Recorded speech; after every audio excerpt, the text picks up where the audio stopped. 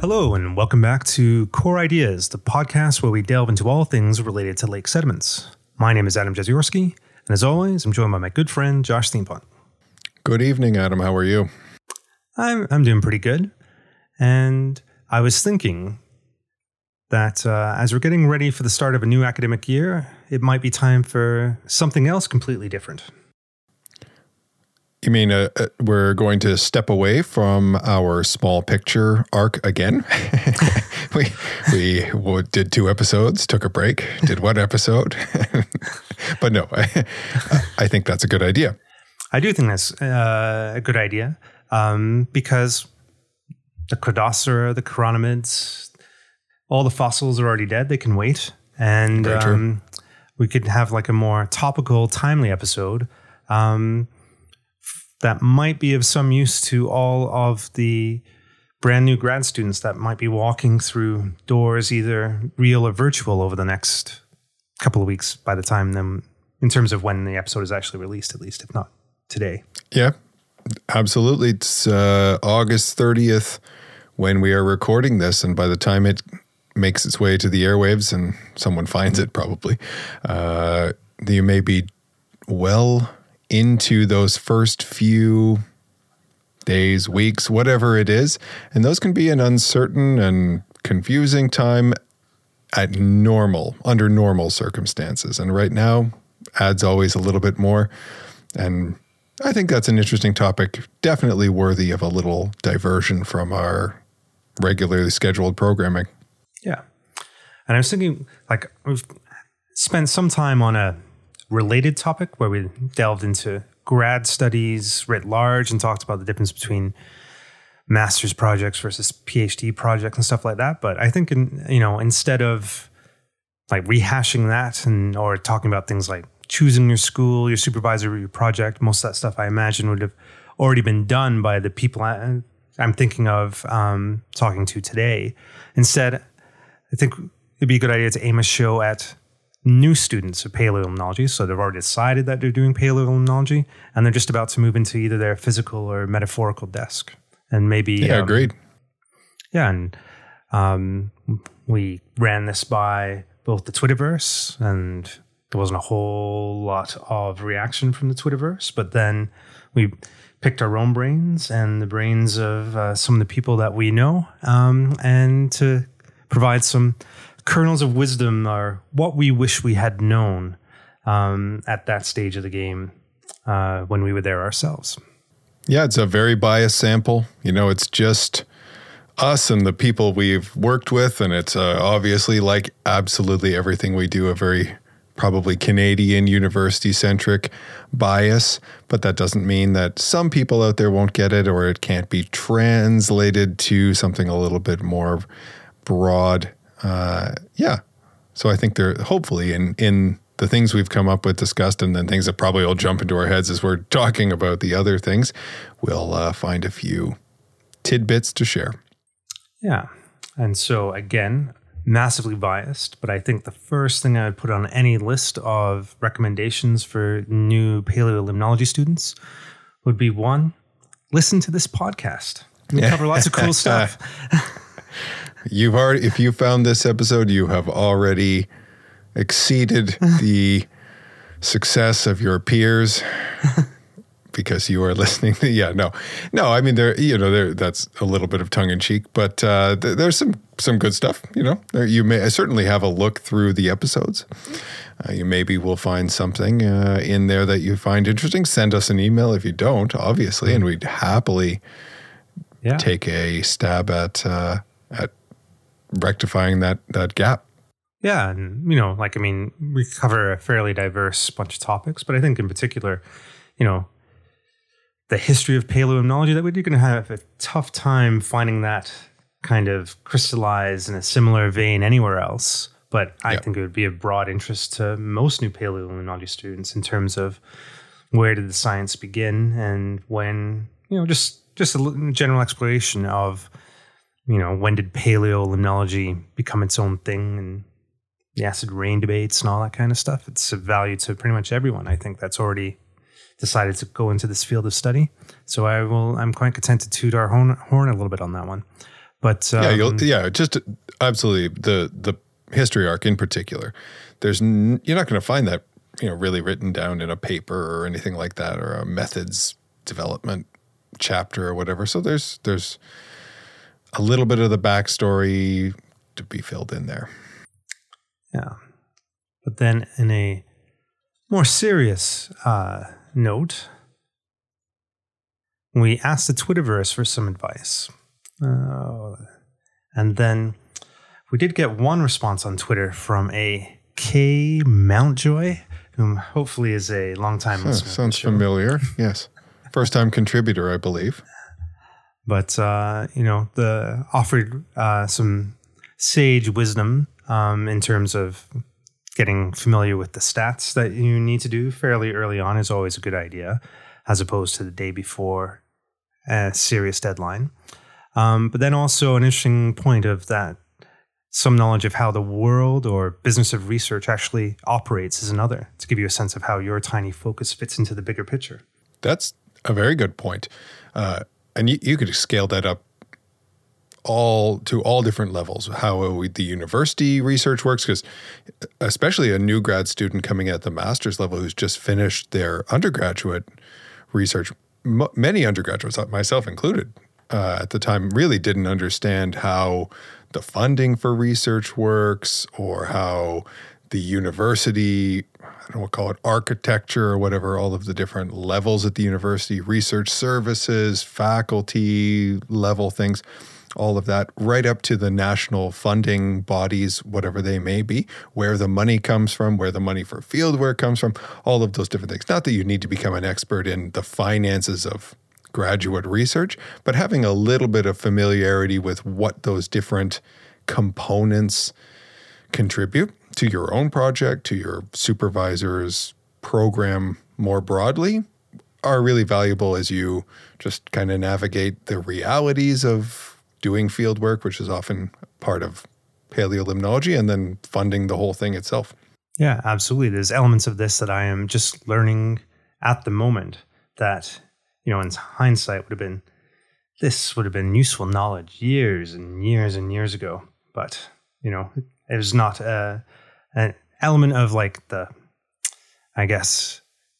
there's elements of the nature of funding that I just did not have a direct interest in or attention to, and just walked through it. And it didn't really matter in the grand scheme of things, but I think I would have done myself some favors knowing a little bit more about that earlier on than I actually did. Yeah, and I think that can be very program specific. Smaller, the lab that we did our grad research on is certainly not had so much money that there was no limit to it. But John's program is well funded because of all the work he puts into securing those funds and collaborations and all those things. So there's a tendency to not focus on the pennies, I guess, as much as some other places. And that's a little bit of a blind spot, I think, for many grad students who do come from bigger labs that don't really talk about that part of it with their supervisors as you might in another program where there's just a little bit less to go around. And you have to pinch pennies a little bit more. Or the quest for funds and being more directly involved if it's not a case of necessarily a well-oiled system and network of contacts and collaborators, as opposed to, we've got this great idea, how are we going to do it? It's got a little bit more urgency in some conversations relative to others. And I guess it's just an extension of that, thinking about money specifically, in that a lot of times in those circumstances, you may have to go, and if you want to go to this international conference, you might be able to secure funds to do that from all sorts of different sources. And one thing is to seek out those things. There are a lot of small pots of money that can be applied to, and often are applied to directly by the student, not by the research PI or supervisor, that can allow you to do small things. They're not going to pay your stipend, but they are going to maybe get you to be able to go to that conference or go on this field excursion or this opportunity to do an internship or something like that. So there are lots of those things to search out if you are so interested. Maybe don't spend your whole time writing applications. So there's a balancing point to find on these, but there are lots of little pots of money out there that when put together can come to a fair amount. Yeah. And I guess in many ways they are advertised, but they don't really, it's not one of those things where the opportunities come knocking on your door. You definitely have to pursue them yourself, or, like no one shows up with bags of monies to give you to go do an internship over at a lab overseas or anything like that. But yeah, and by no means are these, and by no means are they required that you do any of these things. But if you are interested in pursuing them, they do exist. And there are some programs that are very poorly applied to because they're just not well advertised, and the application sometimes can be a little bit heavy in terms of writing you might have to do or things. But if you do take that chance, you have a good chance of being successful. So that's a good point, Kay Mountjoy. But we were hoping for some more feedback from the more, I guess, wise elder statesmen of paleolimnology, maybe. But it was not forthcoming. So we're going to have to kind of just rely on our own experiences. And we're pretty elder in this, Adam. Our own, kernels of experience, truth and wisdom. Yep. So I think one that I definitely fell into this myself in my own studies, but more, it was one thing that I became, when I was in a more supervisor role, seeing more and more often, or becoming more aware of, was don't wait to get started. I would say for anyone doing any sort of IDing, no matter what there is, there's a bit of a tendency to spend a lot of time reading and looking over ID guides and all this kind of stuff before you actually start looking at slides. And I'm well aware that there are huge disparities in learning styles. But no matter what kind of learning style you have, at some point you have to look through the microscope and start looking at what your samples actually are. And I would recommend I do recommend to pretty much all students I work with now, just dive in early, and rather than fall into the potential trap of procrastination reading. That's a good point.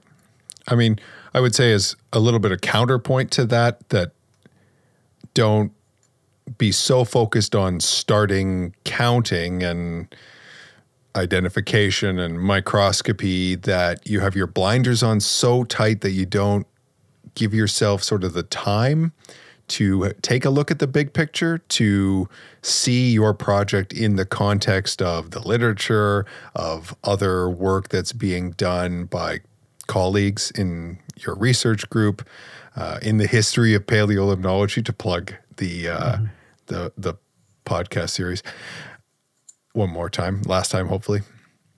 But I think it is a good point. You can read forever. You'll never run out of papers to read. There will always be another one. And while you were reading those, a couple of others came out.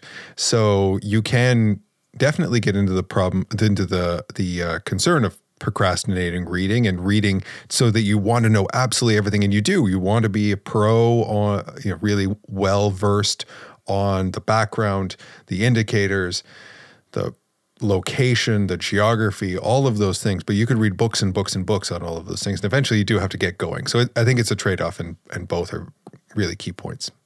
Okay. The next thing I would put on the list, and this is one that has changed since I began my grad studies, but embrace R early.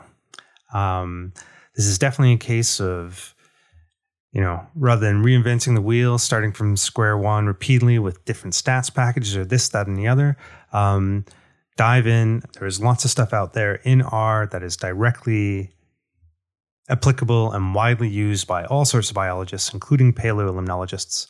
And if you start early, you can very much separate learning R from learning to do statistics in R. And it can be much less stressful to work through like very introductory tutorials of how to open your files, etc., when you're not working to a hard deadline to get some analyses completed in a figure in time to meet a poster printing deadline. It's like, add it to your, I guess, reading list and just wading in, becoming familiar list, because learning R and learning how to use R to do stats that you don't necessarily understand at the same time can be very, very challenging and stressful. Yep. Hopefully, most of the new graduate students have seen R already. You know, they have that background knowledge from undergraduate classes, probably, maybe projects they had to complete, but I would imagine classwork as an option. But it always is useful to try a method on the same type of data that you're likely to be working with. You know, to making a scatter plot that you were based on some data that the professor came up with is one thing. Making a stratigraphy, going through how to make a stratigraphy with the packages is something entirely different. Running a PCA is not something you'll likely have done in an undergraduate course. So learning those specific techniques and how they might work is definitely something I agree that's nice to do before. That being said, sometimes people work best under stress. And personally, I don't know, sometimes I think I am, and sometimes I probably don't, but time management is definitely something that you need to understand your own strengths and weaknesses at. And some people just won't be able to contextualize that learning unless it is on their own data and unless someone has the whip, even if it's them. Well, that's when you get into the realm of extreme time management, knowing exactly how much time something is going to take and then allotting yourself exactly that much time to do it. Mm-hmm. Without sleep. Again, it's a trade-off, because some people that would leave them with so much stress, like anxiety level stress, that they would not do as good. And other people absolutely require that kind of pressure. So again, learn yourself. And I think that's a thing that'll weave its way through. To really learn your own style. We'll come back to that. All right. What about another point? So this is one that I think I brought up, and Adam wasn't as sold on the value of necessarily. So you can let us know where you fall on this debate. And this one is the need to use a reference manager, or the value in getting started with a reference manager early. So in my papers folder on my computer, I have like 1,300 papers, only some of which are even labeled with anything beyond the DOI. And yeah, right, I know. And so it's effectively useless. I just go and find them again on Google Scholar when I want them. So I don't even know why I keep them. They're just taking up space on my hard drive. But I'm just too far in, you know, like some of the reference managers will take those, they'll rename them based on information, but that only works for so many of them. You still end up with a bunch that are junk. And then there's the potential to reformat a list based on the papers you're using for this writing product, whatever it is, a new paper, proposal, et cetera, and putting them in a specific format and doing that. I don't know that that's as important as being able to query them, to like search the articles and just to be jump able in for a to second, find the info. We're talking about reference managers here. Yeah, that's right. Yeah, but those are all things that reference managers will do, right? So yep. Mendeley will be able. I said that already. Yeah, reference something like Mendeley or Zotero, or there's many others that will organize your files and output a list possibly of papers formatted in a given style. What do you think on that one, Adam? Essentially, I don't use one, and you don't need to either. But maybe you could? You could. I don't know. I should? I organize all this stuff. I just have one mega text file that I use and update and draw back to.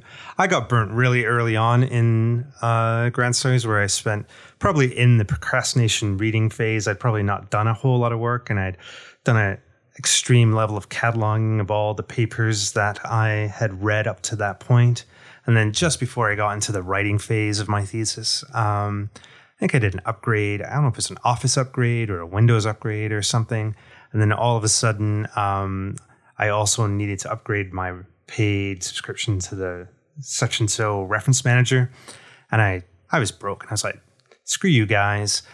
I'd rather walk. And I still do. Yeah.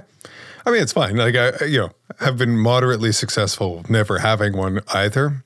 But I think I could be more efficient in finding literature that I have read before. So who knows? Yeah.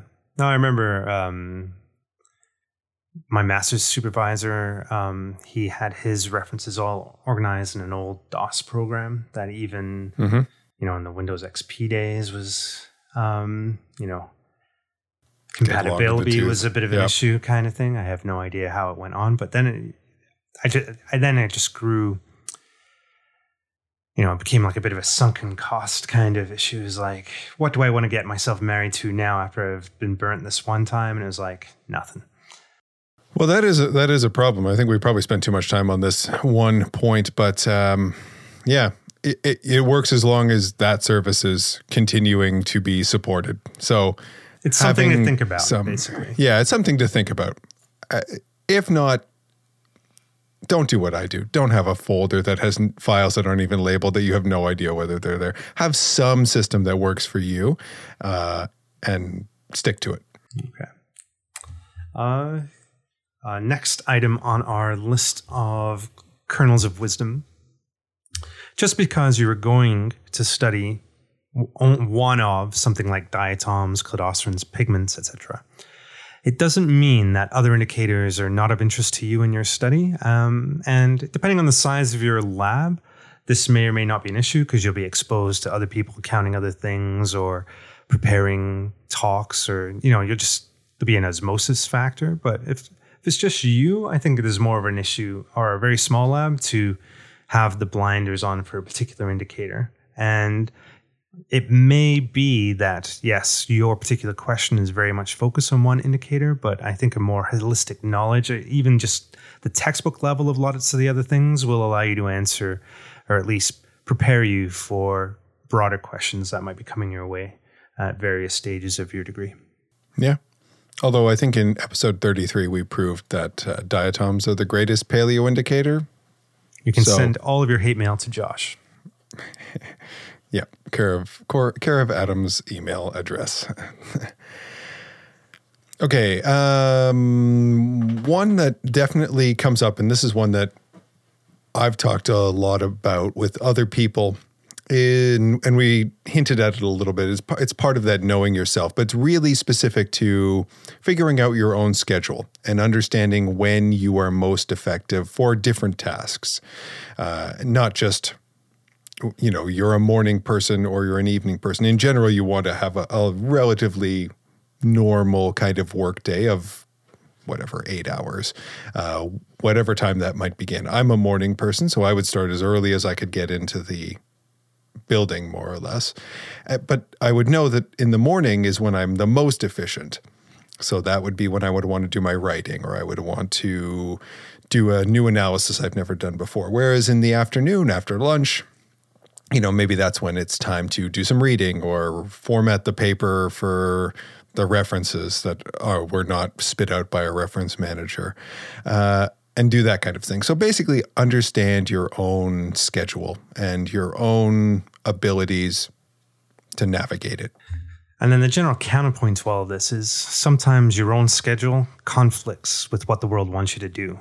And from experience, my personal curse is that I am definitely at my peak efficiency of the day, sometime between 3 and 6 p.m. So kind of after like an afternoon coffee break into the early evening. And that sucks because that right in the smack of that, as a student, that was the time when people wanted to go to the Greg Club for a beer. As an adult with more responsibilities, that's the time when your kids always want them to make you to feed them. And dinner, picking them up from school, preparing them food, all that kind of stuff. So so sometimes you just have to roll. And I'm sure there are people who are extreme night owls and have peak performance at 2 to 5 a.m. will have a tough time too. But yeah, so it's one of those things where you can play to your strength a bit, but sometimes you can't. It's true. We do live in a world designed for morning people. It's just the way documented. It is. Just the way it is. Yeah, just the way it is. I guess somebody has to be kind of left out by it. One thing to add into that just very quickly is when you're talking about scheduling, like schedule off time too. Like when I said about the 8 hours thing, I meant that. Like don't work 24 hours a day, 7 days a week.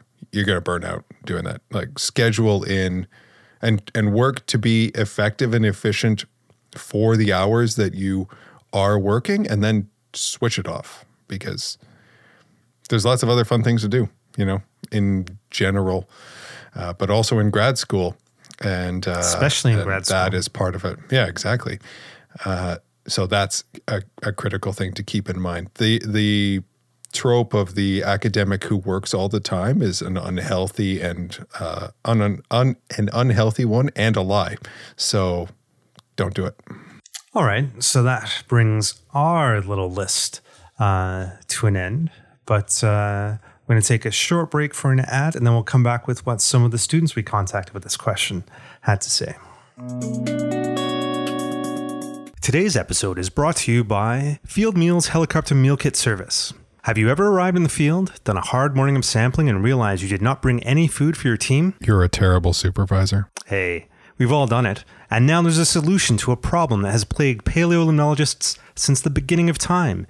Introducing the Field Meals Helicopter Meal Kit Service. A single satellite phone call can have PB&J sandwiches delivered by helicopter to wherever your field work has taken you. But Adam, what if someone has a nut allergy? Team members with nut allergies are no problem, as Wow Butter sandwiches are also available. Delicious. And a variety of payment methods are accepted.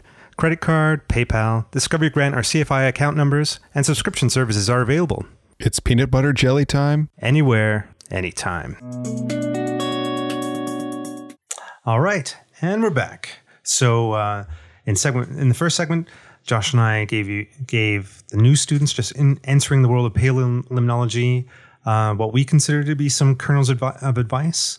But we also contacted some current graduate students to say that are a little bit closer to their first day than Josh and I are. And just some of the things that,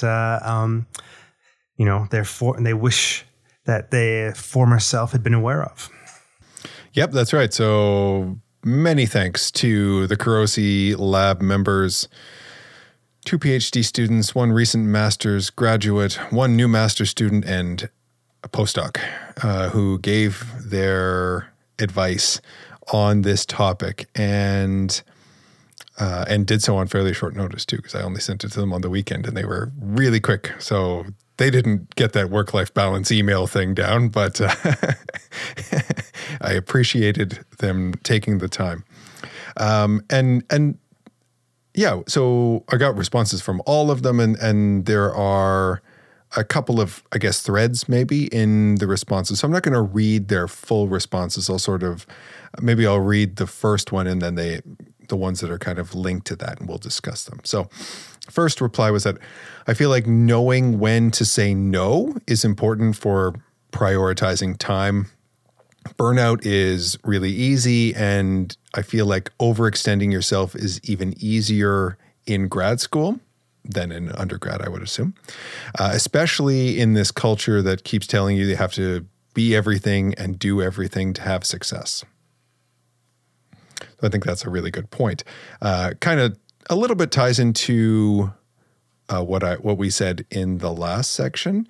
But there is, I think, a part of this topic is that you're really excited to be a grad student. You're excited to work on this project or to contribute to this other project, helps out your colleagues or learn a new thing or do this side thing or join this committee or whatever. It is quite easy to overextend your time and absolutely. Burn out, but also not put the time into your own research project in some cases, which is kind of why you're there. And ultimately what you have to finish to complete your degree and stop paying tuition and go on to the next awesome thing. Yeah, no, absolutely. I guess there's a couple things in there. And I guess the main one that jumped out to me is just the idea of burnout. And I guess what strikes me is it's easy, to lose sight of the big picture a little bit, especially early on if you are saying, yes, I'll do this, I'll do that, I'll do that, or yes, I would like to join that group or whatever. And then you just get burnt out, especially when you're hitting the crunch time of TA ships and all that kind of thing, which is there's a mix of the stuff that you have to do versus the stuff that you want to do, which is the reason that you wanted to do grad school in the first place. And recognizing that, there are limits to your time and your interest and your enthusiasm, and just managing that, I think, is just a really good thing to be aware of from the beginning rather than having to scale back later on. Yeah, it's so much easier to say, no, I don't have time to do this right now, than it is to say yes, and then 6 months later say, oh, I didn't get that done. Sorry, I left you kind of hanging for 6 months, and now I don't have the time or energy to do that. So you're now SOL, as it were. So yeah, much easier to say no to begin with. Though it's nice in the responses that the students gave, they almost set up their own counterpoint without knowing it, which is what Adam and I were doing in the first part. So a counterpoint to that by one of the other students was that saying yes is also really important. It gives you a range of different experiences that may benefit you personally, your career path, in ways that you don't really know yet until you get that opportunity and have that experience. So tailoring your experience to what it is you want out of your degree, and also embracing those opportunities for different components to be added, whether they're directly related or more tangential, can give you a range of outcomes that you may not expect or may not have predicted. Yeah. And this is tying back into the counterpoint aspect of this. Is like a half glass full, half glass empty kind of thing going on, where some of the things you may be being asked to do, your gut reaction might be, no, I can't do that, not because I don't have enough time to do that, but more because I don't think I can do that, where really the case is the person asking you believes that you can do that. And the example I would use for this was supervising an undergraduate student or mentoring an undergraduate student for the first time as a PhD student. I got asked what I thought was quite early in the graduate student process.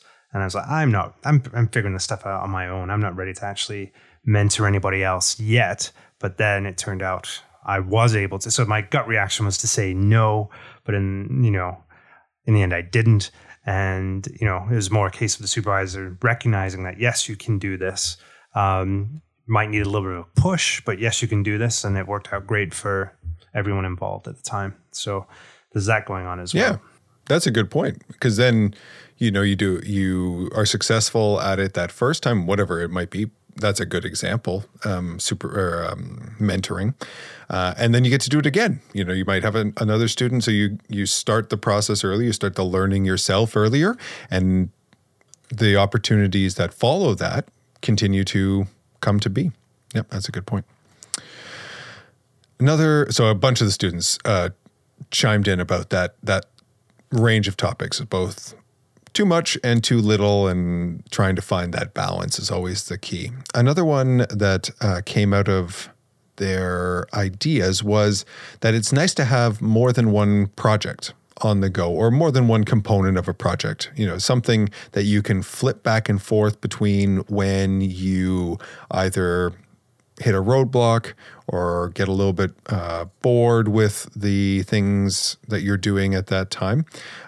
So you're always making some sort of progress going forward. And that could be writing versus the scope. It could be data analysis versus sample prep. Lots of ways you could do that. But setting up a program that has some different components so you can make use of your time. Yeah. So this is like the converse of having don't have too many irons in the fire at the same time, or juggling too many balls at the same time. But only having one ball to juggle can, if you run into problems and you can't put it down, and you're kind of, I guess, there are issues when you've just got a purely linear project. Whereas, yeah, well, I think actually your iron idea is a better analogy, because when you are hammering on that iron, you're working, but you got to put it back in the fire to heat up, right? Otherwise, you can't keep working. So you got to pull something else out to work on while that first one's heating up. Yeah, and then you have the whole, subconscious when you hit a real problem, whether it's a conceptual one, a statistics one, writer's block. And sometimes the best thing to do is to put it away. And, if you hit that writer's block at like 9:05 a.m., it might be a better use of your time to move on another project, to go, you know what, I'm not doing anything today. And sometimes you might have to just go, I'm not doing anything today. I'm going to go and... well, that's fine too. Yeah. But on days when you want to get stuff done, then it's a good idea to have choices. Yeah, or you send something off to a collaborator and, you don't want to say, wait for a while. Oh, I need this back immediately because it's the only thing I have that I'm working on. Like, they're probably busy too. Sometimes you could wait a week depending on, or more, who knows. Make sure you have something you can go and work on. And if that happens to be, take some time off, great. If it's reading, that's good too. Just keep in mind that different topics are useful. Okay, making our way through the list. This one was the one that actually I hadn't really thought of. Like, a lot of these things are sort of related to things we talked about before, just maybe better examples. The students had more topical ones. But this one, when I told Jenny, she's like, yeah, that's the best piece of advice I can think of too, is to become good friends with the program graduate assistant or the department's graduate assistant. So that'd be the staff member who is responsible for coordinating the graduate program, so overseeing the scheduling of your committee meetings and getting rooms and technology for defenses and bringing in the external examiner or setting that up and making sure that you have all of your forms signed and all of those different things. That person knows more about the running of the graduate program than the supervisors. I'm positive of that. As long as they've been in that job for a little while, I guarantee you they do. Yes, the supervisors have other things, but that is their job as a staff member, is to understand all of the requirements, the structures, how many courses you need to take, which ones from which departments you can do, who can be on your committee, who are in different programs. You name it, they are essential. And buy them a coffee and introduce yourself. And, you don't have to be their best friend, but definitely go and talk to that person, because you will learn something from them. I agree with that 100%. And it's very easy to, not engage with that side of the thing at all, of grad school at all, and just, go in, do the sciencey things, interact with your supervisor only, go to your mailbox, wherever it may be. But getting to know the broader department outside of your lab is a great idea, and that extends, as Josh has mentioned, like people like the graduate assistant, but also people in other labs as well.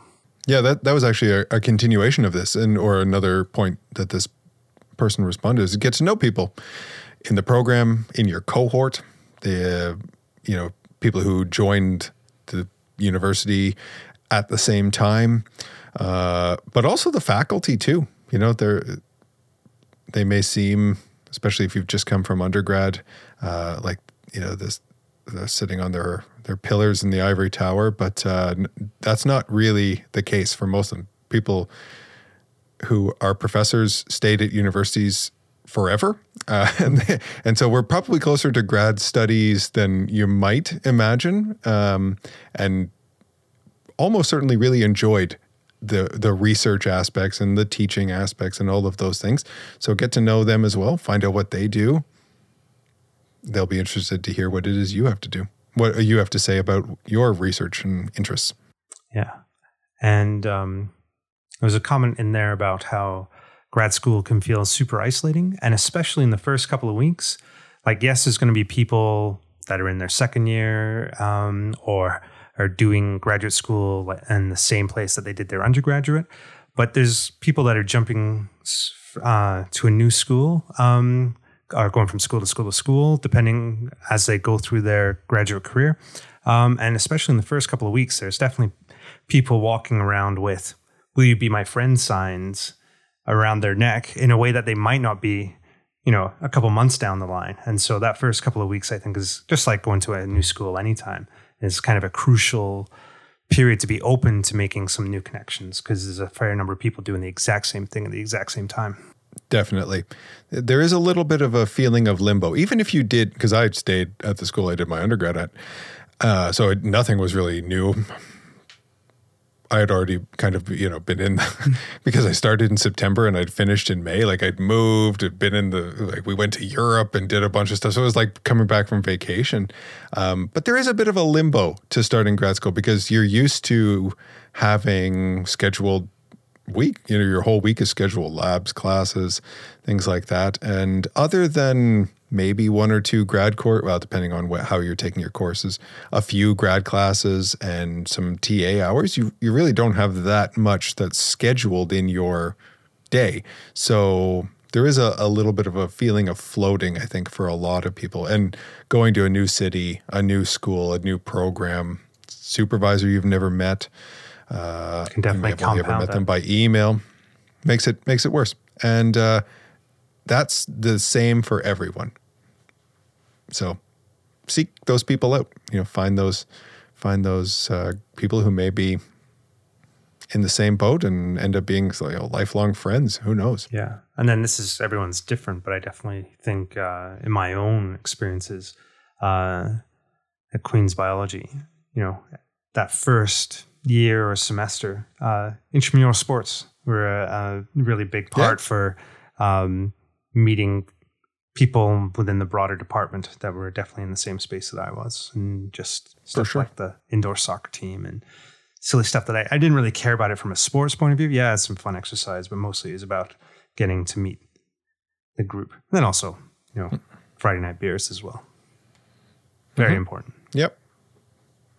Yeah, if that's your for jam, me, I'm talking absolutely. About my jam. Yeah. Oh no, for sure. That was probably the few times I ever saw some of the other people. Although the other one was playing soccer, and I never played soccer before. It was just because the grads, it was the grad team. So that's a good one. Okay, I think we're coming to the end of this. The last one, and I think it's probably the most important. So makes sense to leave it as it's a 2-part thing, is that don't be afraid to ask questions and let others help. Seek out help. It's part of that same thing. A lot of people feel like they now need to know all of the answers to their own questions, or they're doing research. They're part of academia. They need to find their own answers.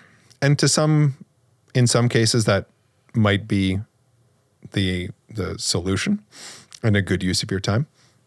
But in other times, it's just much easier to seek out people who have those experiences and to ask them and get their opinion, and then let them help. Yeah. And that will just make everything go by. It'll decrease the isolation. It should hopefully help with that burnout if you're not racking your brain to try and figure out these fairly easy solutions sometimes. Yeah. I think a big part of that is don't get too hung up on labels in terms of, I am now a master's student. I should know these things to be able to fence mountains life. In the grand scheme of things, from the last day of your bachelor's degree to the first day of your master's, the change in you is effectively zero. So, just because you have a new title doesn't mean that all of a sudden, yes, there are some new responsibilities as time goes on, but you have to, you're in a knowledge sponge kind of phase, especially if you're doing the new program, new school, new city, all this kind of business. And pretty much absolutely everyone that you run into will have been in the same position that you were. Just, don't be afraid to ask questions. And it never ends. Yep. I send emails every day like, is this even your job? It's like, am I sending this?